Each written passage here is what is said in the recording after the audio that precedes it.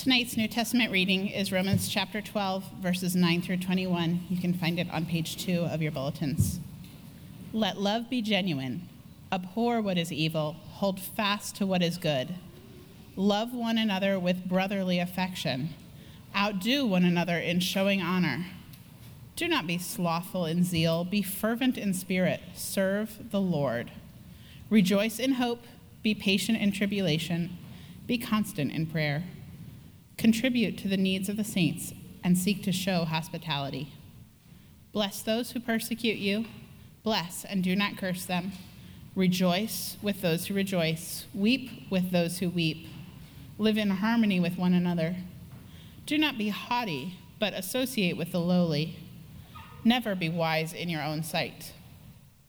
Repay no one for evil, but give thought to do what is honorable in the sight of all.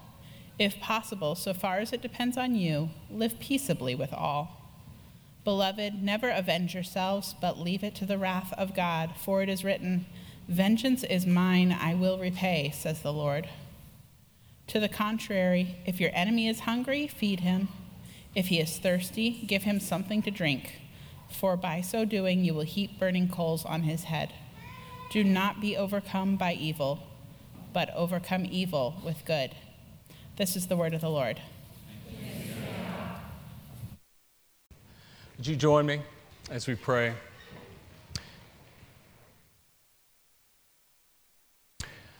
We're grateful that you are the God that speaks. We're grateful that we are not alone in the universe and you are not silent. How could you be? Would you open up our ears, open up our hearts so we can hear from you? Each of us needs to hear something different. Holy Spirit, we trust that you can do that work. We have faith in you. You've been here the entire time. In Christ's name we ask. Amen. Well, last week we started a new series which is essentially about how do we care for one another. And the way we're doing it is by looking at what are called the one another passages in Scripture. Last week we started with honor one another. And this week, we're going to look at live in harmony with one another, or what I'm calling harmonize with one another. And as I was thinking about that idea of harmony, my mind went to a scene in the film Spinal Tap. Has anybody seen that film? Okay, good. So it's not going to be a total flop. So it's the scene where this is an aging metal band, and they decide to go visit Elvis's grave. And, they're standing before the grave, and one of them begins to try to sing Heartbreak Hotel, out of memory to Elvis. And one of the other band members thinks, well, I'll join in with harmony. And, for the next 3 minutes, it's just a failure. It's just complete, he keeps, since my baby, since my, and they're getting angry at one another, and finally one of them curses, and then another band member says, hey, watch your language, we're in the presence of the king. Right? I couldn't help but think, this is how the church must look sometimes to God, right? Here we are before the king, trying to harmonize together, struggling to do it, losing it, right? But still trying. Why? Because on the one hand, we were made for connection. We hunger for harmony. We can't get away from it. In fact, when we experience it, whether it's in a small cluster of our friends or maybe on a special day with our family, there's nothing as sweet as that. There's nothing like it. But at the same time, man, it's so difficult. It's not natural. With the entrance of sin into the world and our own hearts, harmony is no longer natural. In fact, oftentimes we find disharmony, disunity, divisiveness. And I think if we're honest, divisiveness and disharmony is something that we don't like, it troubles us, but we'll tolerate it. Meaning it's not that big of a deal, except when you read the Bible. Listen to a few of these verses. I appeal to you, brothers, by the name of our Lord Jesus Christ, that all of you agree, and that there be no divisions among you, but that you be united in the same mind and the same judgment. Another verse. As for a person who stirs up division, after warning him once and then twice, have nothing more to do with him. Yikes. And then there are 6 things that the Lord hates, 7 that are an abomination to him. Now, what 7 things would you put on a list that's abominable to God? This is God's list. Haughty eyes, a lying tongue, hands that shed innocent blood, a heart that devises wicked plans, feet that make haste to run to evil, a false witness who breathes out lies, and one who sows discord among his brothers. Wow. That's a big deal. You know, and it may happen in small ways, little complaints or gossip or an all-out, I'm going to get someone to my side so I can go against somebody else. But this also raises a question, right? Because after all, people in Washington are practical to a degree. And wanting to say, you know, this idea of all of us agreeing, come on. You know, that starts to sound like a cult. That sounds like some sort of regime that requires everything. Well, if you read a little bit further in the book of Romans, just a couple chapters, what you find is actually Paul talking about there are a whole lot of other secondary issues where there's lots of diversity of opinion and practice. But on the primary issues, he's saying don't give up on it. Hold on to it. Fight for it. Fight for harmony on those issues. You must. And so, how do we do that? That's what I want to spend a few minutes looking at this evening. How do we do that? How do we harmonize with one another? And I want to mention 2 ways: hearing harmony and singing harmony. Learning to hear harmony and learning to sing harmony. Now, if you want to learn harmony, a good place to start is to listen to a group that sings it real well. Maybe it's the Pentatonics, maybe it's Take 6, maybe it's the Eagles, maybe it's Boys to Men, right? Whatever your taste is. Well, the good news is when it comes to us learning how to harmonize in the way God wants, we have the best super group around. It's called the Trinity. The Father, the Son, and the Holy Spirit. They are the ones, and as we transcribe them, as we transcribe their music and the way they harmonize, we begin to get a vision. I mean, first of all, we see what's really at the foundation of their ability are 3 points. And these are really, if you want to know or articulate what is an historic Orthodox view of God from the Bible, you got to have these 3 things. Number 1, there is one God. Number 2, the Father, Son, and Spirit are each God. And number 3, the Father, Son, and Spirit are each a distinct person in the Godhead. Now, that's a bunch of theology, but what does it mean? It means because of that, they are perfect in unity and diversity. Perfect in unity and diversity together, and therefore can harmonize better than anybody else. Now, as we look at that, there's 2 things about their harmony which I think is helpful. One is they can't help but sing as one. They can't help but sing as one together. Even if they focus on their own note or sing solo, they're mindful of the other. For instance, take the great creed and confession in Israel, Deuteronomy 6.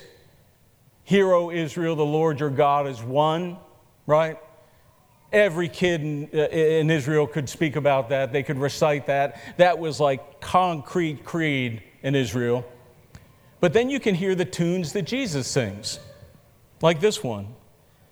That they may all be one, just as you, Father, are in me, and I in you. That they also may be in us. And then he repeats, that they may be one, even as we are one. I in them and you in me. That they may become perfectly one. Now, on one hand, you read these things and you think, well, that's easy for God. He's got perfect pitch, right? I mean, it's easy for him to harmonize. But this is the good news. The Christian faith teaches that one God indwells those that believe in him. That when you get connected to God through Jesus Christ, that one God becomes present and changes everything, becomes the dominant nature in you. It's sort of like wanting to be a great singer all your life but being tone deaf and waking up one morning and realize, I've got the ability.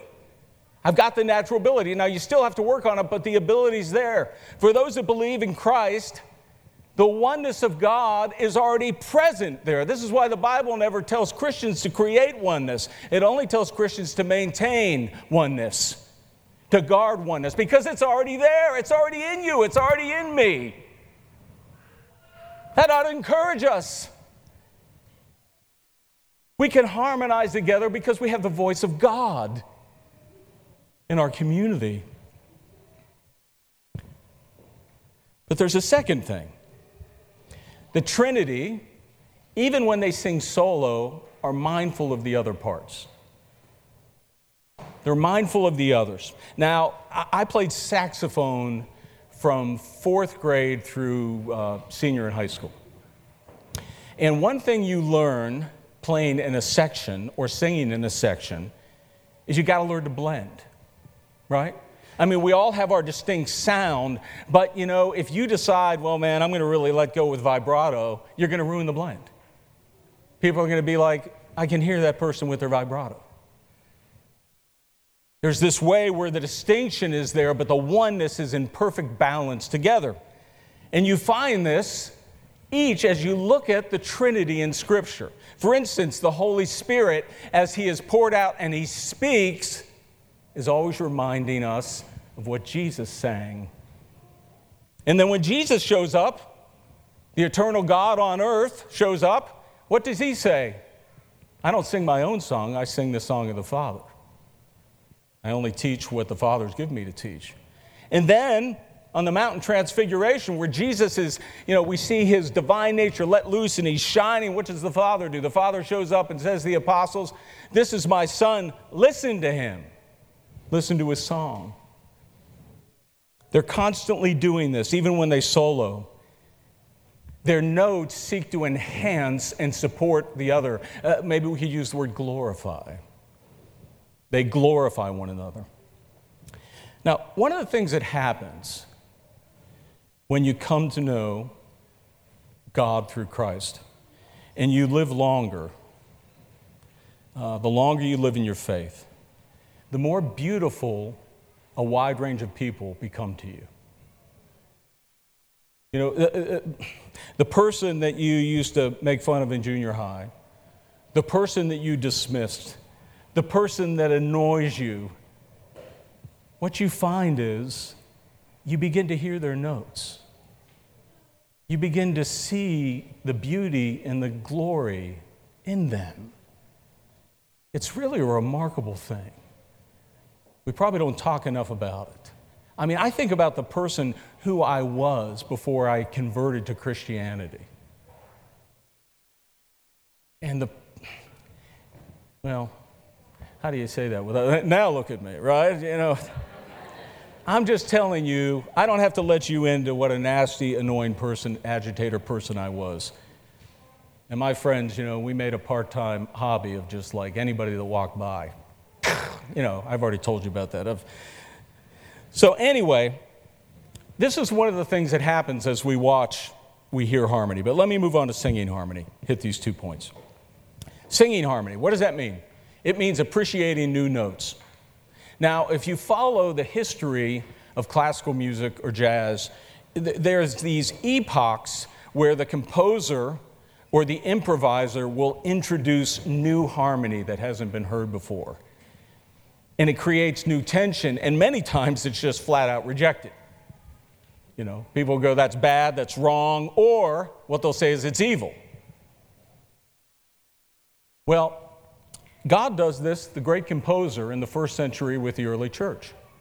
I mean, the songbook that had been going on for the longest time, right, was the songbook of Israel, the people of Israel. Now, there was always a presence of non-Jewish people in Israel, but, it wasn't that many. You hear a couple notes here and a couple notes there. And if they came in, they had to basically come in and learn the songbook of Israel. But then, in the New Testament, after Jesus Christ comes and he raises from the dead and the Holy Spirit comes, he brings a flood of new harmony upon the community of God. The nations come in, the Gentiles come in. And with that, there becomes tension.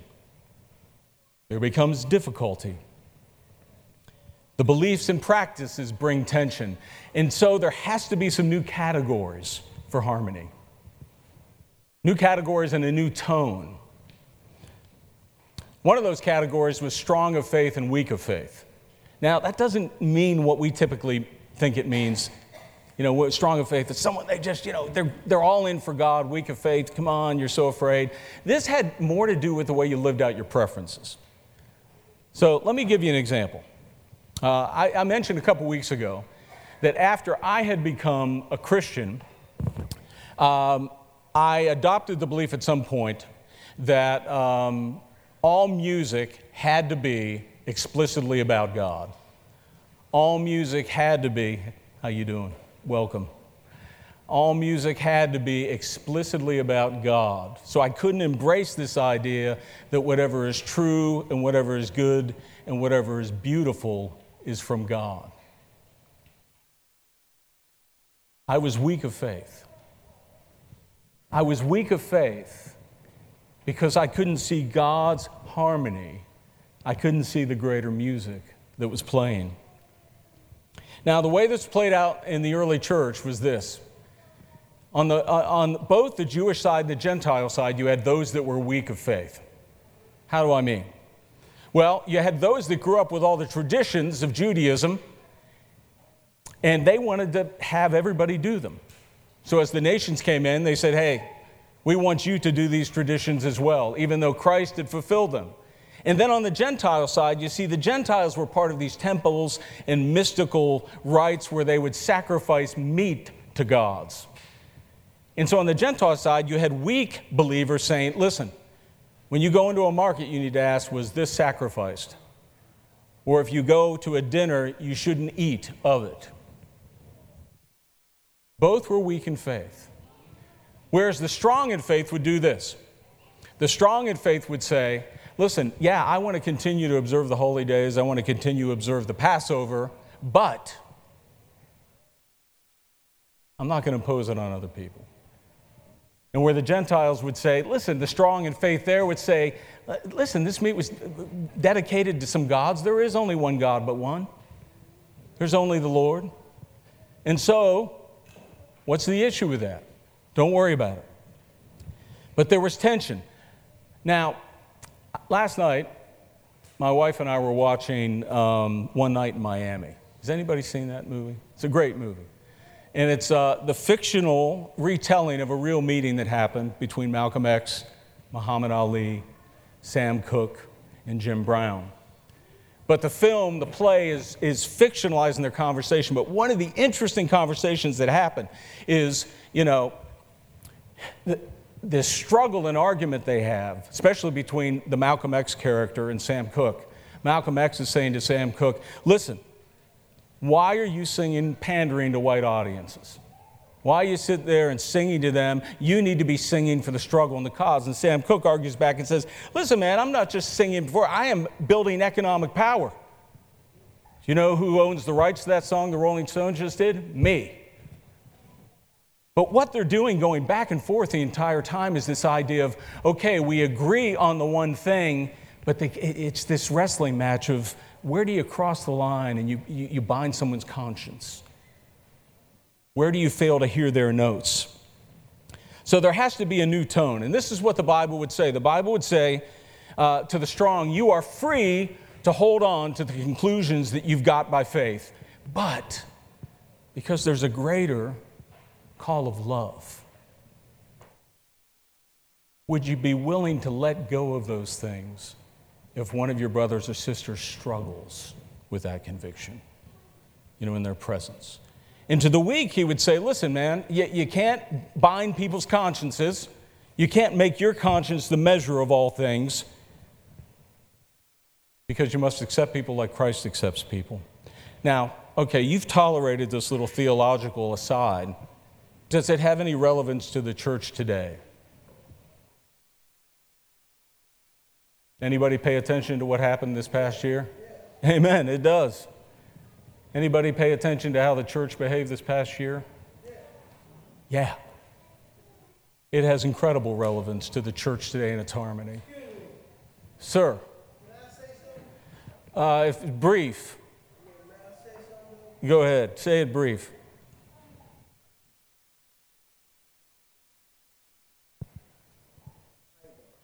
I'm doing well. Hey, what he's saying, though, it's right, though. Because in my life, though, I've been shot so many bad, though. But I've been so many. In my life, though, my mom is white, my father is black, though. And I've been, in my life, I'm 54 now, just turned 54, June 21st, though. And what he said is right, though. I finally gave my life to God, though. I've been in jail, been doing bad all my life since I was a little boy, though. And I cried, though, because I don't know where to live, though. So I want all y'all people to just give me a chance, though. Let me live, though. I don't know how to live, though. Okay. I just want somebody to love me, though. Thank you for that word, brother. Thank you.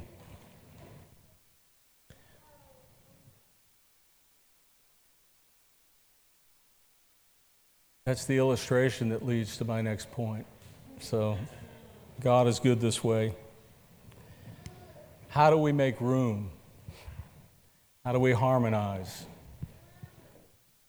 The early church had to learn for this diverse group of people coming from all different places to make music, to make harmony together.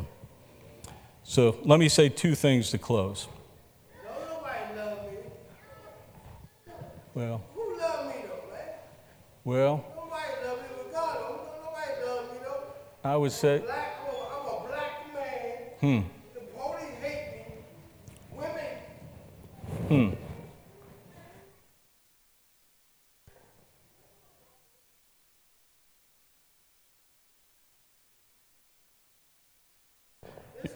You're loved, man. Now who, though?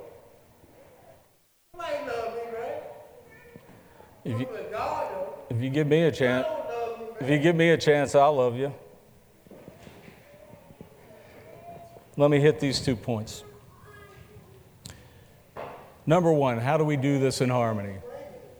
How do we do this in harmony? It's okay. This is the church. This is the first century church. Sometimes God decides that the first century church needs to enter the doors. So 2 things. First of all, sharing what's precious. Sharing what's precious. Now, try to give me your attention here.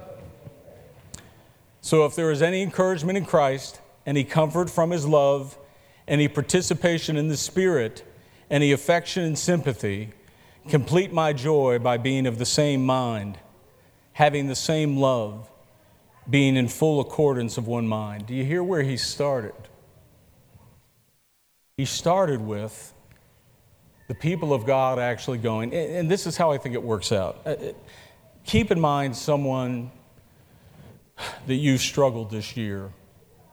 You've struggled with their beliefs, you've struggled with their positions, their convictions. Maybe it's their convictions, about, they posted something about the protest, they posted something about the rioting, they posted something about the march, whatever it be, where you struggled. You struggled to go, I don't know about that. I don't know about that person. Now step back and go this, all right, if there's any encouragement from Christ. I had a load and list of sins I could do nothing about. and God blotting them out. So did my brother and sister. I was alienated and lost without God and hope in the world. So was my brother and sister. I got transferred from the kingdom of darkness into the kingdom of light with my brother and sister. I was an orphan, and I know what it's like to be adopted and loved, and so does my brother and sister. They were an orphan, and they know what it's like to be loved. I was filthy. I had nowhere to go, and God decked me out and brought me into his home. That happened to my brother and sister in Christ. Once you go through that list, and then you look at that thing that you struggle with, I think it's going to look differently. And then maybe we have a chance to harmonize. Maybe we have a chance to say, you and I can meet. But the last thing, it's not just appreciating new sounds, it's making room.